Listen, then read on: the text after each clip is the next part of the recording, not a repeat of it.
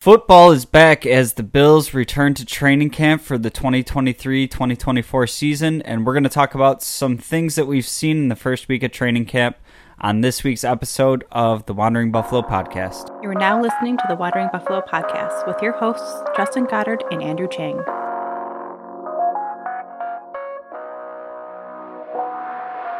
Bills Mafia, welcome into another episode of the Wandering Buffalo Podcast, a show on the Buffalo Fanbase Podcast Network. My name is Justin. I will be your host today, and we did it. We made it all the way back to training camp.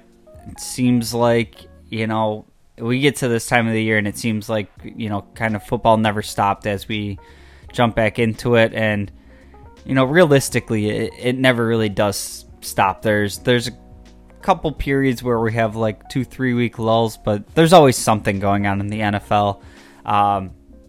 Little bit extra lulls if you only follow, just the Bills. But it feels good to be on the cusp of another season with this great talented roster, and just want to get right into it this week, talking about some of the things that we've seen out of training camp so far. I had on the docket for this week my 53-man roster projection, but I was putting it together like 3 days ago, and by the time I start looking at it again, the Nyheim Hines injury happened, Jay Sternberger got added, Darrynton Evans comes in to replace Nyheim Hines, so there's going to be a lot of tinkering going on with the roster. I'm going to put that off to just a couple weeks down the road as we see some of these camp battles work out, maybe as we get into a couple preseason games, and with the NFL doing the full roster cutdowns, all at once versus the progressive, I think it kind of behooves us to put that off a little bit anyways. We're really, giving people some time to put some good practices out there. So now I haven't been to any of the training camps practices at Fisher yet myself. Hopefully can make it out to one or two. But this is one thing that I struggle with a team that actually has aspirations and success.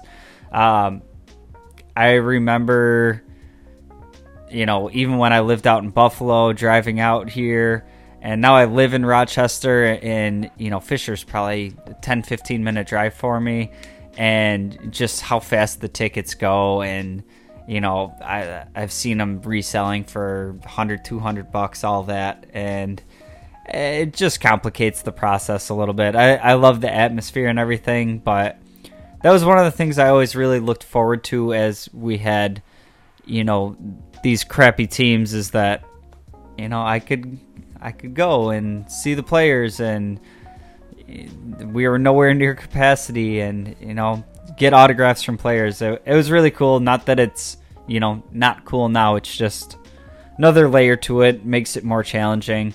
But at any rate, want to talk about some things that I've been seeing and hearing from a lot of the people that I follow, some of the beat reporters.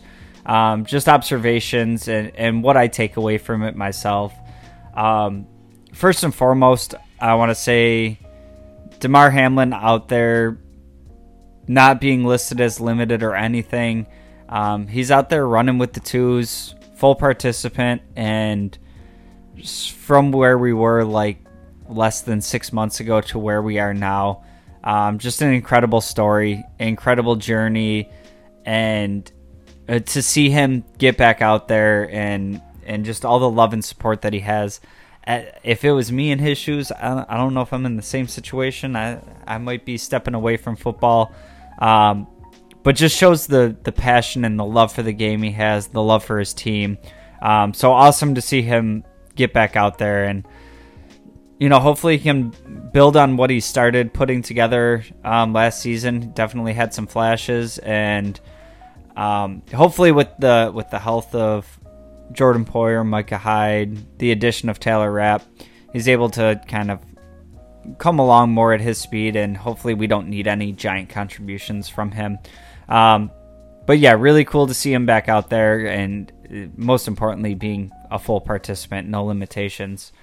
Want to talk about some of the interesting position battles that I've been looking forward to in this camp, and I'll start with right tackle, where we have Spencer Brown, and it was a talking point for a lot of Bills Mafia that we can have faith in Spencer Brown, but the Bills weren't really doing anything to bring in meaningful competition for him.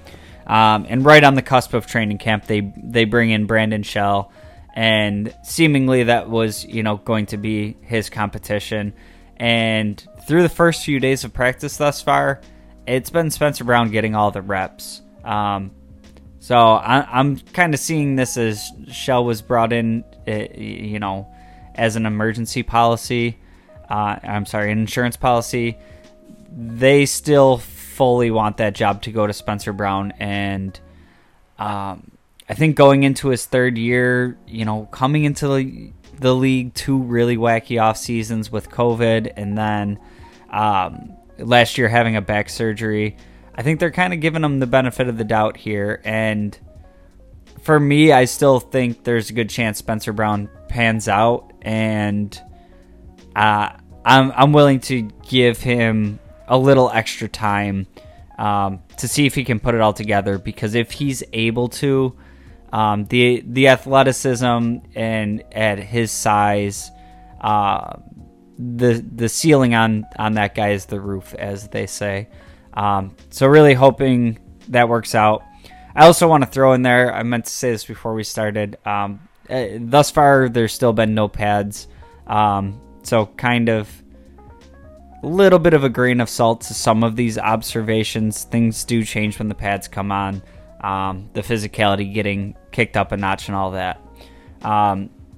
We also saw on day 3, O'Cyrus Torrence starting to get some run with the ones. I'm kind of in a spot where I would be surprised if he starts off the season as one of the starting guards.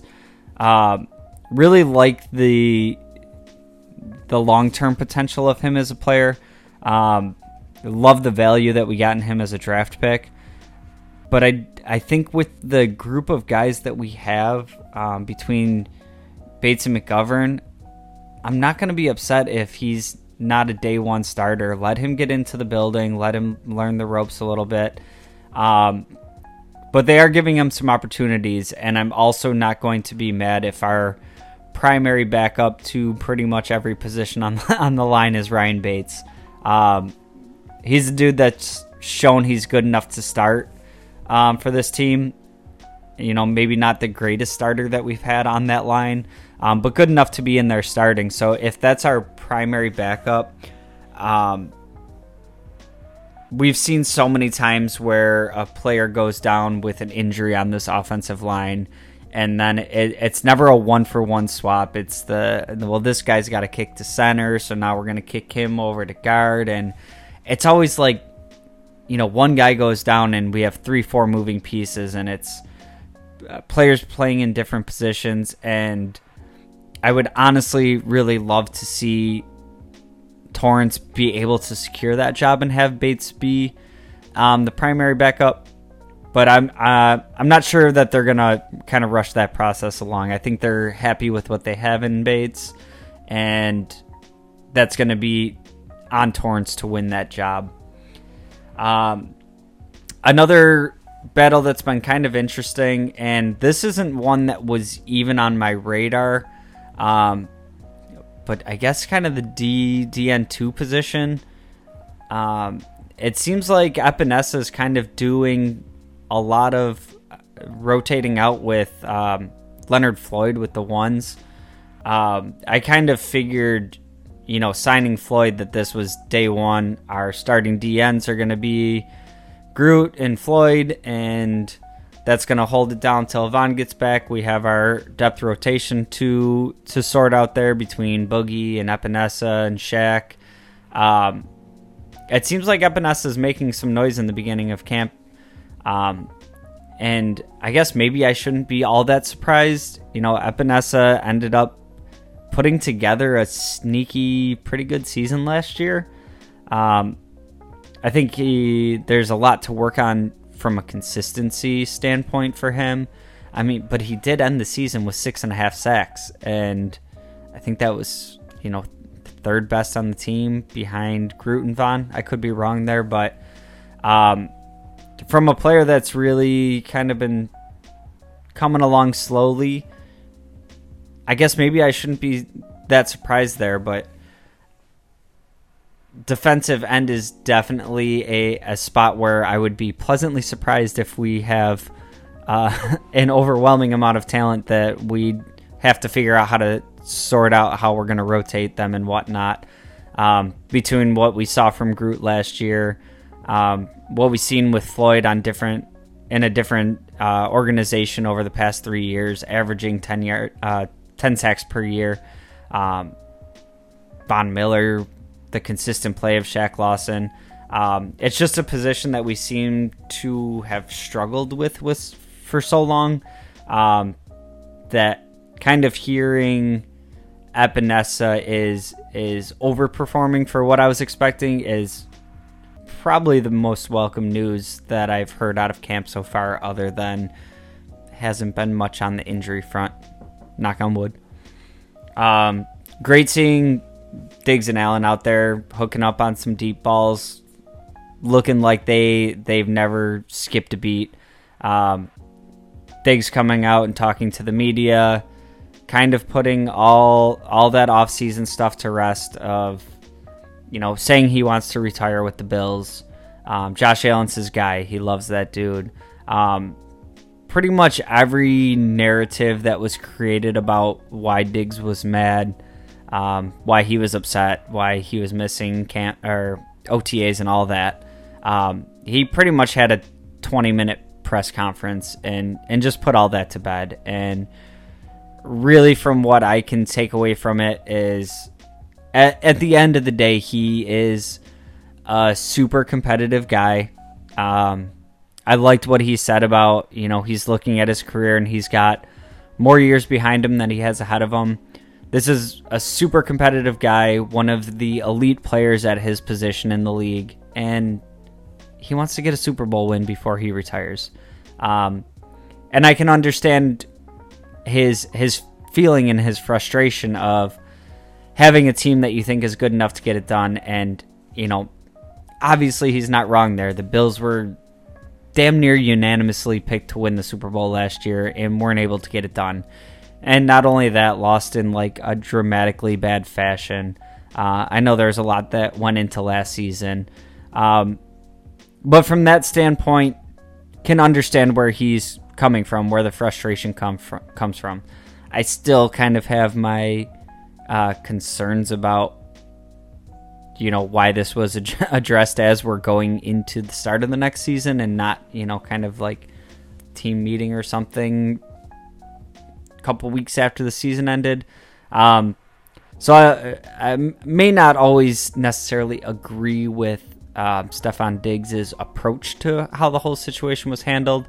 But I can't disagree with why he's feeling that way. And honestly, maybe it's kind of a little spark under everybody's behinds and a little bit of a lift that the team needs to get over that hump. Sticking with the weapons, hearing some great things about Gabe Davis. Lost a little weight. Looks like he's playing a little bit quicker, able to get separation faster. And that's one of the things that we've talked about a lot on this podcast this offseason of, I think we're all pretty big fans of Gabe Davis over here. Love his work ethic, love his blocking, love everything we hear about Gabe Davis from the organization. And one of my main points with Gabe Davis was I don't think he is necessarily a bad number 2 receiver. I think kind of the organization and injuries and circumstances kind of set him up to be in a weird position that, for what his skill set is, yes, we needed more out of him, but also we needed other players and roles, so we didn't have to expect more out of him. One of the limitations that I talked about was some of the short to intermediate stuff. He doesn't quite get the separation fast enough to be a big weapon in those spots. And now I don't think he's going to completely change who he is as a player in one offseason, all of a sudden be that dude. But if he can do it in a bigger capacity, mixed in with the other skill sets, I think we're going to see an absolutely monster season from Gabe Davis. It's part of why I'm on the extend Gabe Davis train right now. Get him for as cheap as you can. I think if he goes to another team, we might not see him really blow up the way that he has the chance to blow up here, but I think that's a dude that you can pay, and he can have sustained success here with the right pieces involved as well. So I think they've kind of done that this year with bringing in Hardy, with bringing in Kincaid, looking for Shakir to take a step. I think the infrastructure is in place for Gabe Davis to have a monster year. And speaking of Dalton Kincaid, absolutely love all the messaging that I'm hearing coming out about him right now. There's no coach speak about we're letting him get his feet wet. We'll see. He's going to have to earn it. Everything that is coming out of the Bills organization right now, from the players all the way to the coaches, GM, everything has been glowing so far. And I'll put the asterisk on it again of there's no pads, limited contact, nice, easy, light training camp workouts. But from what I've seen and everything that I've heard out of him, this is feeling like one of the steals of the draft to me. And I'm trying not to get myself too hyped up, get too far onto the hype train. I want to see it happen on the field in actual games. But I haven't heard messaging coming out from the organization on a player like this in quite some time. It's usually, he's young, he's going to have to earn it. We'll see what happens. He had a good day today, got to put him together, all that. I haven't heard one kind of coach speak thing about Dalton Kincaid so far. So hopefully he is absolutely the stud that he's being described as. So really excited to see more from him. I'm going to take a quick break. When I come back, I'm going to talk about a couple more of the position battles. So stick around. Hey, this is Dick DeGroat, Bill's dad. Now back to the show. Welcome back in, and thank you again for joining me on this week's episode of the Wandering Buffalo podcast. If you've made it this far, please do us a favor, like, share, subscribe, tell a friend, follow us on the socials. Any little thing you can do really helps us out to keep this thing going. So appreciate you being here, appreciate the support.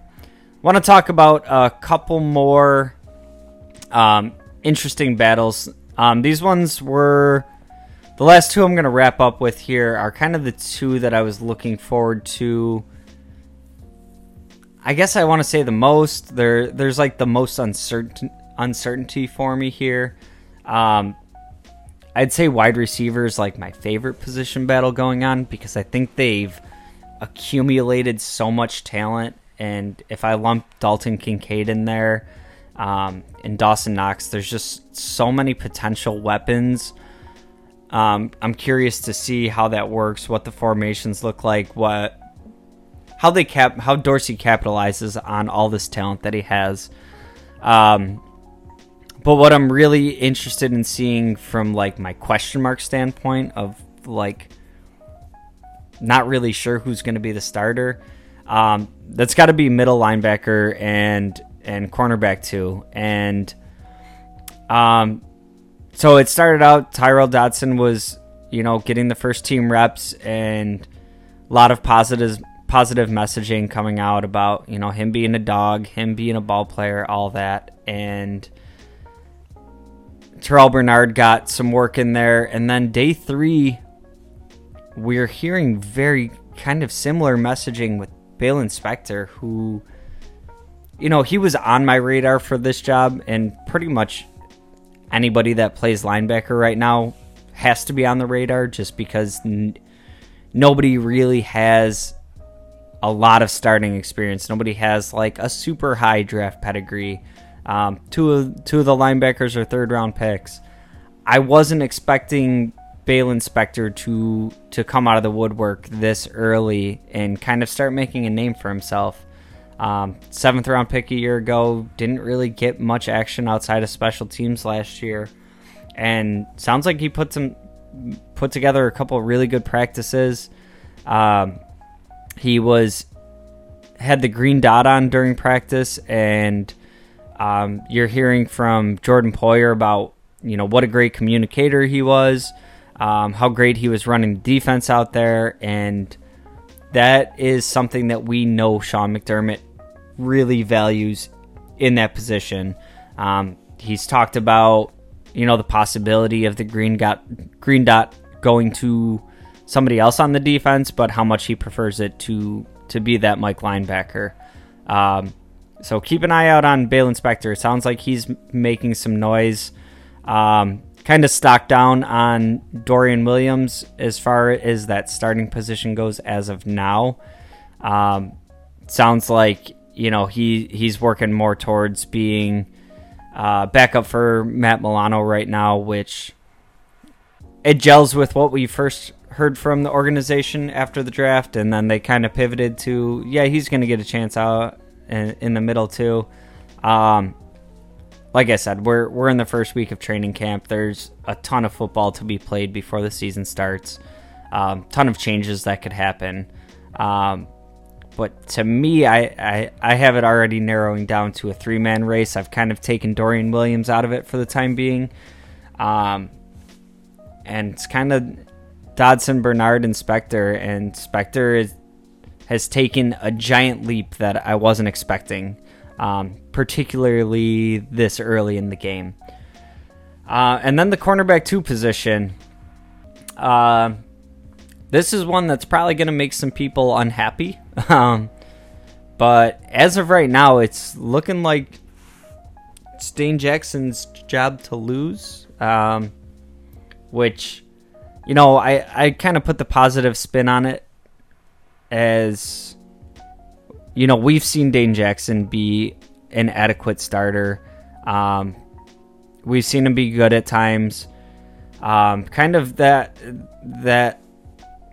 I hate just comparing him to Levi Wallace, but his ability to come in as a late round pick and do the job exactly how they wanted him to do it. And, he's never going to be the freakiest athlete out there. He's never going to be the most electric player. But they love how he's always where he's supposed to be, and, trusting him to get the job done. We've also seen Benford get some run. Elam has also gotten some snaps there. I just don't know what to make of the Elam situation still, and I just feel like he ended last season on such a high note, and even to say, like, I didn't really see bad games from Elam last year. I think he had one against Pittsburgh where he was kind of getting big boyed an awful lot, but that was still pretty early on for him. I thought he had a couple really good playoff games against really good receivers too, and in the Bengals and the Dolphins, just really top-notch receivers.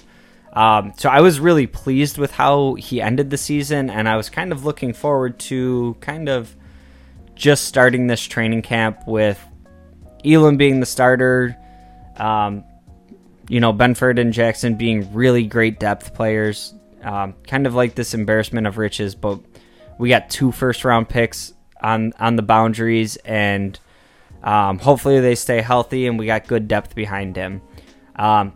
So this early in the game, I don't know if I should make this out as like an indictment against Elam, or, if it's really showing what Dane Jackson and Benford are doing out there, that they're being able to keep a first round pick off the field a little bit.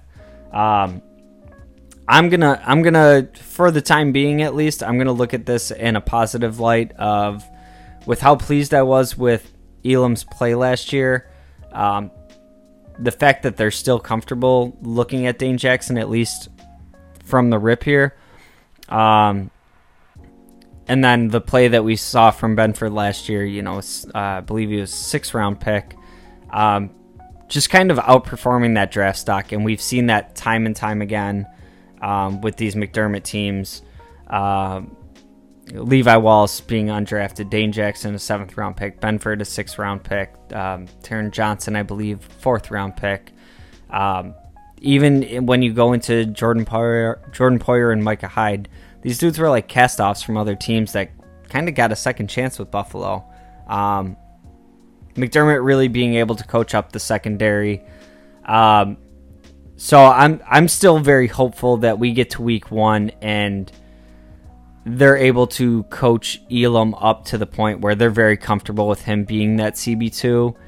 And then you get that comfort level that they have with a Dane Jackson in a player such as Elam that also has, that man coverage ability, that just different level speed, and kind of create it all into one package. And if that turns out anything like I think it can turn out, having Trey White and Kaiir Elam out there together is just going to be an absolutely lights out pair of cornerbacks. And then you factor that in with Taron Johnson, who's been one of the low-key best players on this team over the last couple seasons. And then your 2 just superstar safeties back there. I think this could easily set up to be one of the best secondaries in the league. And, I'm going to hold out hope for that now, but that is definitely the position that I have my eyeballs on the most.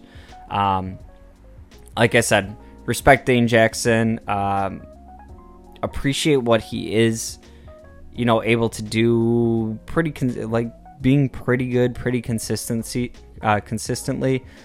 But especially with the messaging coming out, Micah Hyde saying today that he can tell in practice that McDermott wants to be more aggressive on defense. For me, Dane Jackson's kind of the safe play there. Safe guy. If we're going more aggressive, D-line's really going to be pinning their ears back. We're going to get after it. We're going to, take more chances than the bend but don't break defense that we saw. Maybe have a little bit more of a variance on defense, but have a more opportunistic defense that's going to get more takeaways, that's going to get more possibility of big plays, interceptions, fumbles, things like that. I think if you're going to kind of dial up the aggressiveness, Elam is the guy I want out there because of his athletic traits. So like I said, early in camp, pads aren't on yet. We'll see what happens as we move forward in the next couple weeks, but as of right now, just super excited that football's back. I check all my sports apps and I'm getting, actual football updates instead of, off-season rumors and all this stuff. So very excited to be on the cusp of another season. That's going to wrap it up tonight. Stick with us. We're going to be dropping every Monday. So next Monday we'll have a little bit more training camp information. We'll probably have the pads coming on. And that's where we really get to see things dialing up a bit. So make sure you like, share, subscribe so you don't miss any episodes. And we will talk to you next week. Go Bills.